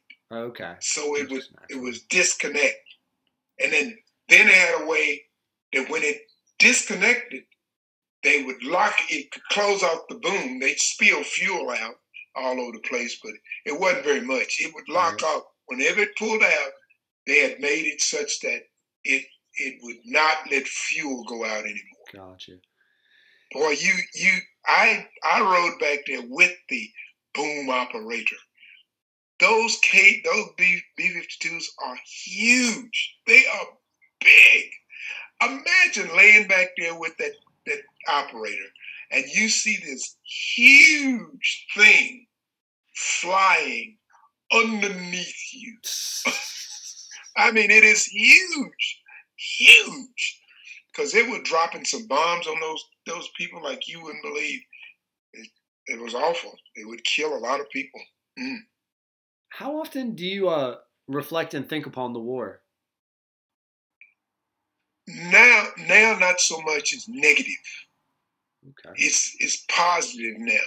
Got to meet some good people. became Christian over there. And I kind of understand how war works and all those old guys in the States making decisions for the young guys to go over there and die. And the fact that I survived it, and boy, the odds were against me, really against me. But I survived it. So that's how I think about it now. Yeah, that I don't know. Making the decision to send people into harm's way. I'm 40 this summer. I'm a bit younger than you, so I'm looking at 9/11 as the big battle, Iraqi freedom, the big battles that we've been through, and the losses and the coverage, the losses. It was still devastating, still terrible when soldiers are dying to protect the rights of America, but Vietnam, Vietnam's just a hard thing for someone who didn't live through it, from what I hear, to like really understand the impact. Like when you're talking about coming back to people being upset that you lost the war, like you're like, dude, do you know what I went through trying to win this thing? Like I didn't make that decision. They never asked me and said, hey, Willie, what do you think we should do today to win? Like I'm sure that never happened. And for you to get that kind of hatred, because you were following orders, man, like that's next level. It's amazing that we still got people to enlist in the military with people, because it'd be your children. And why would you encourage your child to enlist in the military if that's how you were treated coming back? I won't. Right? I won't. Didn't. Will not. Did you encourage him to run for mayor? No, dadgummit. I would take my kids with me when I was on the school board. Because my wife was going to school and she couldn't take care of them. So I took care of them. So I took them to school board meetings with me. When I was running, when I got on, after I got on, then I started running for the city council and I'd take them with me. I took them everywhere. So that's all they know. That's all they know. So he just grew up with it, and he is a good mayor. I don't just say that because he's my son. He's good from this standpoint. Like me, he will listen to what you say, and if you disagree with him, he'll find you and say, "Help me understand why you think the way you're thinking. What's going on? What do you?" And then he'll tell them right after that. This is the same thing I did. Well, I don't agree with it. It's just not the way I'm going to vote. Here's the way I'm going to vote. Isn't that what you want from someone who's in political? Just tell you straight, listen to you, really listen to you. Yeah. If you change your mind and you support him, you tell him. If you don't, you tell it. And that's what he does. And boy, I tell you, I'm proud of it. I love those words. So I'm a teacher, and the principal I work for, beginning of the year, gives basically the same speech. He says, when you contact parents, you don't start just talking at them. You start the conversation with, can I get your help? And what parent is going to be like, no, you can't get my help? Everybody wants to help their kid. So right away, you're almost putting them in a position of power and control, and you're empowering them to also solve the problem. So I love the fact that your son, much like you and much like I try to be, when you don't get something, using those words of help me understand, it just de-escalates right away, because there is no right and wrong. It's I'm going to shut up. You get to talk. Help me understand. I love that. Yeah, me too. Me too. How what made you run for school board? Oh, jeepers. My middle name is Chaos. I just create chaos. No matter where I go, I just do. So I was arguing about something with somebody about the school board, and somehow we got to taxes. I said, why do they spend all my money doing this? I don't want them to spend my money there. Well, there ain't nothing you can do about it, is what they said. So I didn't think I'd ever win, because in the school board elections, probably most of them, the whole city votes for each member. Right. And as a black man in a Denton, like a place like Denton, you're not gonna get a lot of people to vote for you. First, you have to be known. You got to have money. I didn't have either. But I ran 3 times before I could get on. 3 times, because you run for whatever office is open next. You just keep running. So I figured out that the paper would print what I said when I was running. So I ran to get some things said that I wanted to say. I'd run just to talk. Get your name. Never thought I could. Never thought I would get a record. But one day, my chaotic self, I thought, they're wasting my money. They're tearing down this building, which is a school, and building this administration building. That's not right. And so I stood out there when they were destroying the building. I had made this great big old sign, 4x8 sign. And I said, your, on the sign it said, your tax dollars at waste. And I didn't tell them to honk, but they would honk their horn when they went by. Bump, bump, bump, bump. And I didn't know. I just waved back. But I never thought again that I would get elected. Well, they were treating the teachers bad that one year. Here's what I want you to know, Sean. Don't you start treating the teachers bad. Them jokers vote, and they get organized, and they are why you even here. Those teachers got behind me because they didn't give me any money. And when I brought up the fact, I did a lot of things, but this one is the one that got their attention the most. The kids, they built an administration building, and the kids are in the hall. They didn't have enough room for them to go in a classroom. They were in the hall. Oh, wow. That did it. Teachers got upset. I beat an incumbent 3-1. Oh, my. Then I got it and I said, ruh-roh. I said, what the heck do I do now? And so I started learning what to do. It's like a dog chasing a ball. They don't even know what to do with it when they catch it. Just like, throw it again. I'll go chase it again. Throw it again. And I was so crazy. I had this picture with some kids that I met either doing when I was running or when I won or something. And I said, this is 2 things that I want to do. I'm going to vote every time. Kids first, taxpayers next. If that darn thing we're voting on, that money doesn't deal with that one, the first thing, kids. And I just defined what I think the issue was with the kids. Right. And I wouldn't support it. And I'd say it. I didn't owe anything to anybody. I didn't know I was going to get elected.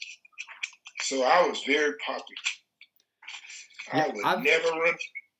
I've never run for an office, but I've spoken to several people who have, and it's a pretty huge advantage that incumbents have. Right. Just the name recognition, because they've already gotten enough votes to get the spot, so you figure you're going to keep most of those, and then some people are just going to vote for the name they know, so you're getting those extra. So wow, 3-1. They must have either loved you or hated that person.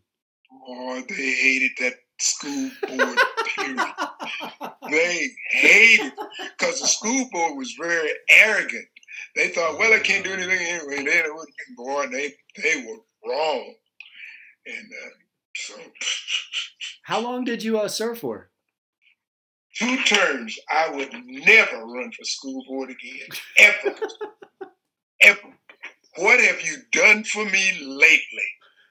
That's all they would say. And then so I was thinking, well, let's make a decision that's going to be good for all the students, all the kids. I'm thinking, why don't we do that?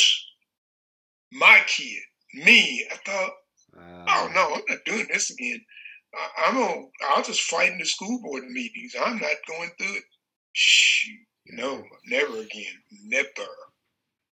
How long are the terms down in Texas? 3 years. Oh, no. School board, unlimited. Well, before you have to run, it's not like a lifetime position, right? You have to run 3 years. Oh, every 3 years. Got you. But you can be elected as many times within that 3 years as you want. Yes. Okay. Right. Yeah, Delaware's 5. So that's it's always interesting, the differences in those local dynamics. Right. God, Mr. Hudspeth, you've lived a life, sir. And I'm glad you're still living. Me too. Well, sir, thank you so much for answering my call, for coming on, for sharing your story, letting people get to know you. You're a great storyteller, man. Really, it was just an enjoyable way to spend my evening. And I hope people can just enjoy and almost be empowered. It seems like you're to the point in your life now where, much like that football coach, with your players looking at your face to be like, we're doing good. It seems like you're just like looking to inspire positive changes and positive decisions in people. I love it. That's true. Yeah. All right, sir. Do you hear from your audience at all as to how things went? Yeah. What do you mean with different episodes? Yeah, like after mine, do you hear from them? Some people leave comments. They can go like on Apple, or they can just message. So what I do is, actually, that's a good thing. I didn't know. I saw you were on Facebook, but I'll post this on like Twitter, Instagram, and Facebook.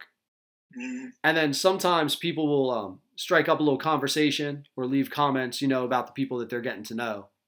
Mm-hmm. But what's been happening lately, which is nice, I just get like random messages, so not like a formal 5-star review on Apple, but somebody will send me a Facebook message of, oh my God, love this person, or this person you found there, what a great story. And a lot of people start following each other on social media.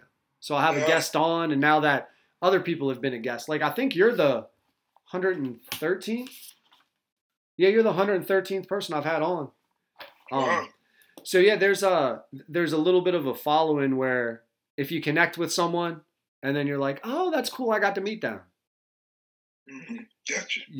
Because that was kind of my point for this, was to it's social media, you get it's like the echo chamber thing where you just kind of get around people you always been around. Yeah. And I really enjoy expanding my perspectives and getting to know people that like Facebook doesn't find people like that, right? So like it's cool to reach out, and like we don't have any people in common, but I just happened across your article, and it was like, man, let's see. And that's what I love about it, and I think people are reacting pretty well to that. Very good. Yeah, okay. Did you even know you were trending on Twitter? Your article? No. No, because I don't look at it. Gotcha. Yeah, it's amazing. The thing came out, and some guy called me and said he was really happy that I did that, and it helped him and encouraged him. And then right after that, some guy gave me the wave off by saying, you shouldn't be here. You should go back to Africa. And then call me the N-word. Yeah. And I thought, well, there you go.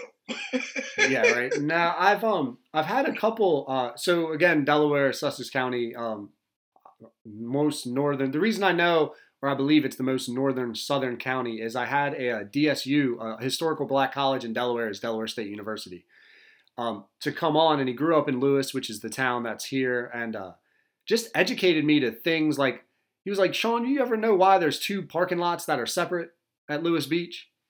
And I was like, nah, I didn't even actually ever think about that. One of them's more of a pain in the butt to pull out, like trees cover it. The other one's easier or bigger. He was like, yeah, guess which one was for the whites? And you start putting these things together, and you're like, no wonder like all the homes in this little section, like that was basically where people were forced to. And it was very eye-opening to me. But his episode, well received. I didn't receive any sort of negative racist pushback on that at all. At least the circles I'm around, people enjoy understanding. People are looking to have people be people. And that's the point of the podcast, is to get to know you, not get to know white people, black people, Asian, just get to know you. Yeah. And then I get to judge you based on how you present yourself. Would I hang out with you? Would I not? I don't know. Yeah. Let me listen to you for a little bit, see if we get along. Yeah, I agree. You know? All right. Well, it's been great. Awesome. Well, yeah, Mr. Hudspeth, and I'll send you a little message when it's up. This way you can check it out and share it out to anybody that you'd like to. Perfect. All right, sir. Thank you for your time. You bet. All right. Night. Take care. Bye.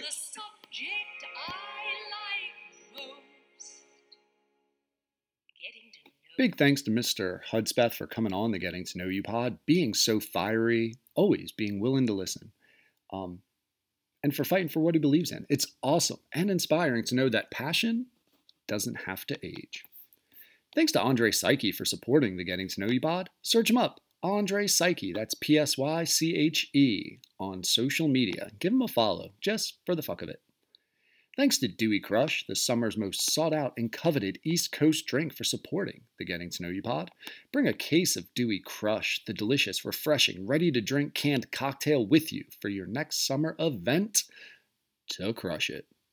Don't forget, subscribe, rate, and review the Getting to Know You pod on Apple, Spotify, or your preferred podcast platform. Also, help us in our quest to upgrade our sound and software editing equipment by going to our Patreon to support the pod for as little as $2 a month. If you haven't already, friend and follow the Getting to Know You pod on Twitter, Instagram, Facebook. Word of the pod alert.